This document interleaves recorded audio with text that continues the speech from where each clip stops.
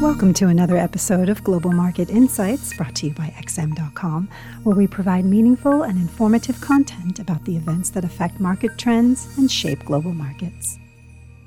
Hello and welcome to the Weekly Outlook at XM.com. I'm Maria Pachurdiz, and joining me is lead investment analyst Rafi Boyadjian. We'll be reviewing the week ahead. So Rafi, let's begin in Europe, where ECB policymakers are facing a huge dilemma given the ongoing war in the Ukraine. Could you shed some light on the ECB situation and what it's likely to do when it meets on Thursday? Well, Maria, indeed, this is going to be quite an important meeting for the ECB, because it was only back in December when they had set out how they're going to exit their long-running asset purchase program. In fact, the plans at the time were that they could maintain their regular asset purchase program well beyond the end of the pandemic, the end of the pandemic purchase program, and could possibly run into 2023. But expectations were that they probably were going to end it at the end of 2022 anyhow, even before. Mainly because of inflation had started to creep higher in the euro area. Now, of course, the inflation has surged a lot more since December when those plans were made. And at the January meeting, we got some sense from Christine Lagarde, of course, president of the ECB, that they could in fact end their QE program either at the end of 2022 or perhaps even sooner, because that would then pave the way for the ECB to start raising interest rates.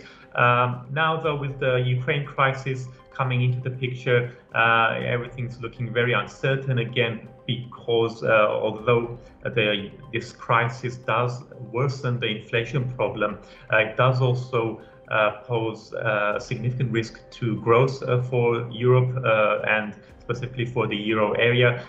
So some policymakers have started to turn more cautious. Even some of the more hawkish voices are expressing some doubt about whether or not they can quickly end their asset purchase program. But nevertheless, the inflation is becoming a serious problem, and they need to do something, even if it's not going to be as aggressive as what some other central banks are doing. So most likely they will announce an end of their QE program either at the end of Q3 or at the end of Q4. Now, the thing is that if they do wait until the end of Q4 to end their stimulus, they won't be able to raise the interest rates until early parts of 2023, and that would put them well behind of other central banks. So that could worsen the euro's problems. Of course, the euro still sliding on the back of the war in Ukraine. So I guess you could say that the risks are mainly to the downside for the euro from the ECB meeting. Like the euro, the British pound has also taken a hit due to the current geopolitical crisis. Do you think the UK data due out on Friday might trigger a reaction or affect the Bank of England's policy path?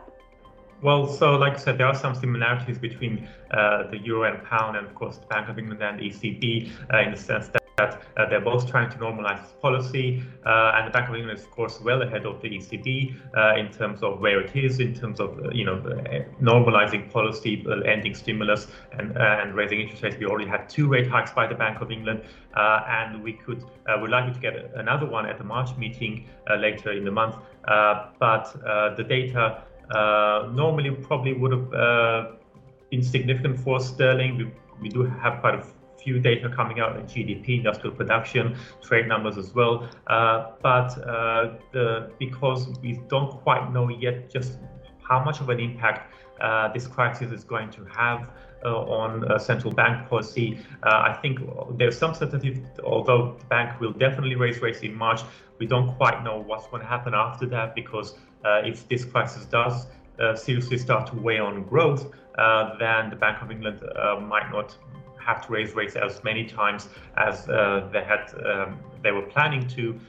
So I think the data will probably be overlooked, and the sterling will probably be taking its cues from the broader market mood, particularly the Ukraine headlines. Moving over to the US, the CPI report for February is due on Thursday.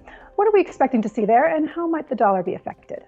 Well, we're probably going to see another big jump in U.S. inflation. Of course, inflation in the U.S. Had risen to well above 7%, and it's now approaching 8%. So forecasts are that's going to rise from 7.5 to 7.8% in February.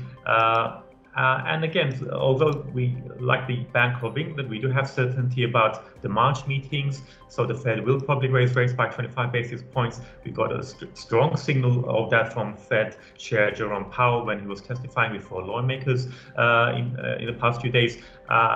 But beyond that, it's all going to come down to what's going to happen to inflation, what's going to happen to the war in Ukraine.